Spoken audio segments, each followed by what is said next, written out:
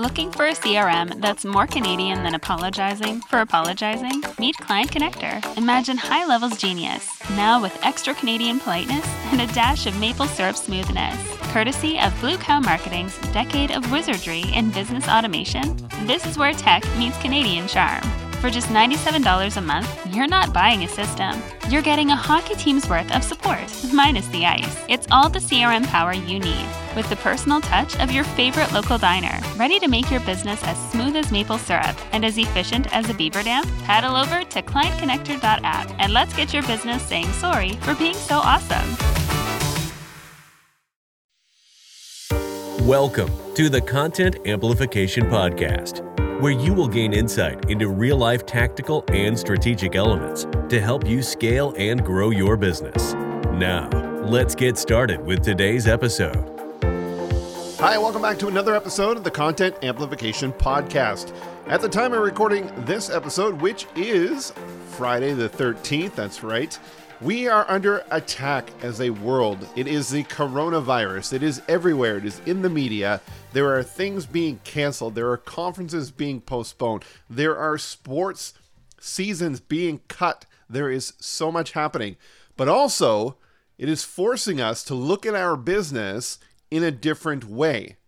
There are a lot of people who are used to going to work in an office setting who are now being told that you have to work from home. So one of the things that happened actually yesterday, which was quite interesting, was that Microsoft, as well as Zoom, have reported a higher than normal server load. And this is to be expected because more and more people are going on virtual meeting services like Zoom, like Microsoft Groups, I think it's what it's called, and doing their daily interactions with other colleagues on these platforms. So, what are you going to do in your business? This is an optimal time for you as an entrepreneur to look at your business. I mean, maybe you were going out and doing a lot of one-to-one meetings and now you need to look at, no, we're not going to do that. We're going to do it virtually. So we're going to set up some virtual meetings. We're going to do Zoom calls, Skype calls, whatever platform it is that you want to do that, or Google Hangouts. And I don't know if they're still calling it Hangouts. I know they were looking to change it up. I think it's Google Meetings now. But this is an optimal time for you to transition and become more virtual. So with that, and what I wanted to talk about today in this episode is your website. What does your website do to enhance or complement the user ability, user interface? User behaviors, I think, is a better word to describe that. Now, I'm going to give you a scenario, and I want you to think about this. You're on social media, at least I'm pretty sure you're on social media, and probably within the last couple hours, you have been on Facebook. Now, when you pull out your phone and you're surfing through Facebook, what are you doing? Think about that. What are you doing? Not answering that as I'm looking at social content, but physically, what are you doing? What is your hand doing on the screen? You're scrolling. Your thumb is scrolling up, right? You're pushing up so that the content will scroll, right? And that's what you are being conditioned to do.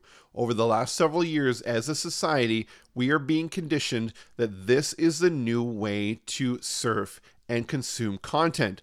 Scroll, stop, read, scroll, stop, read. Nowhere in there is the first interaction to use social media a click. We are being decommissioned in the knowledge base or the behavior base of being click first. Okay? Even on our phones, it's tap, right? It's not the action of actually clicking. And there is a difference between that, even if you don't think there is.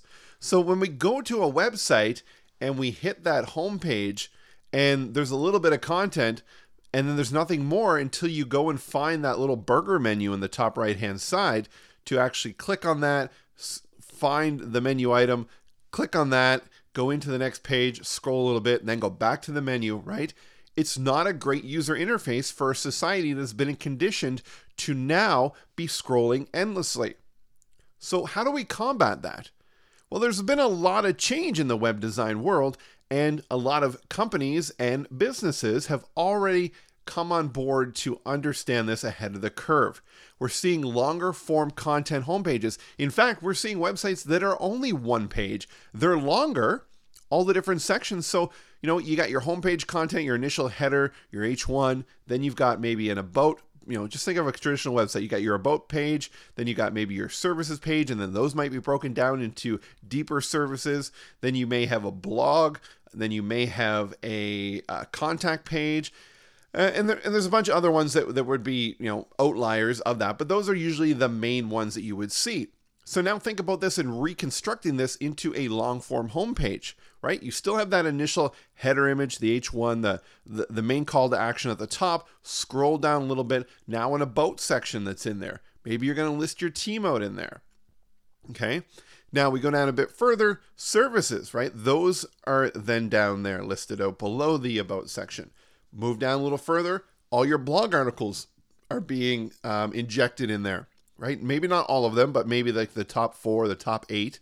And then there's navigation to be able to go through to the next one. Now, keeping in mind, this doesn't mean that you can't have sub pages, right? You can have your main, this is our team, maybe a team photo, and you want to say learn more about our team and a link there. That's okay. I'm not saying you need to take away your ability to link into other pages. But what we want to do is we want to pull out the best. We want to pull out the main navigation and make it all scrollable there on the homepage, because people are going to hit your page and they're going to scroll because that's what they're used to doing. And they're going to scroll through until they find something that's interesting or something that they were looking for. Think about the last time you went to a major mall. When you walked in that main entrance, there's usually a map there. Now they're interactive. You can actually touch them and search. But the mall map is the idea of when you come in the front door, come to your homepage, this is listing where everything is, right? You can quickly see it. And then you want to go further, you can get more information from there.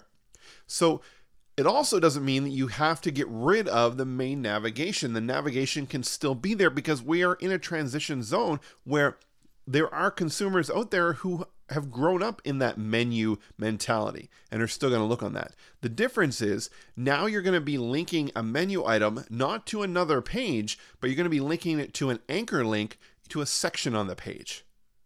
What that means is when you click on that link, the page will then auto scroll to that section. So you click on about, boom, the page is going to auto scroll until the top of the about section, and then you can consume it from there onward, or you can scroll back to the top.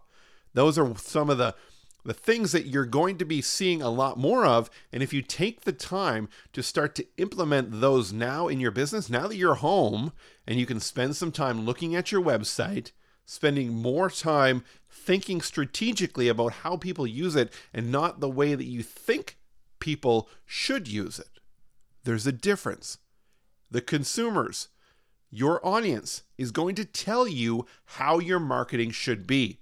You should never be telling people or your prospective customers how they should consume your content. They know how to consume content. The world has programmed them to do it. So it's a different mind shift. Think about that. Okay? Now, what are you going to do? What's your takeaway from this? Take a look at your website on your mobile device, because mobile traffic is number one right now. And is it a great user experience?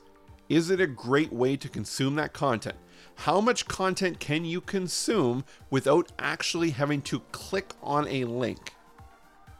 If there is a good amount, the majority of the content is able to be consumed on that homepage, you're doing a great job. If it's not, it's time for some improvement. So that's all I wanted to share with you today with your website, with thinking about your content. Stay safe out there.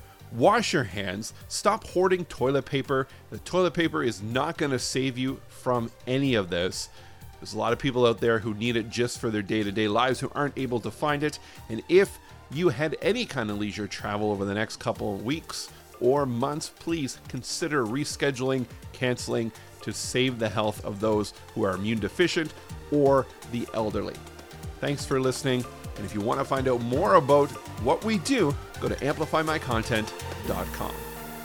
Thanks for listening to the Content Amplification Podcast. If you have questions about how you can amplify your content strategy, go to amplifymycontent.com.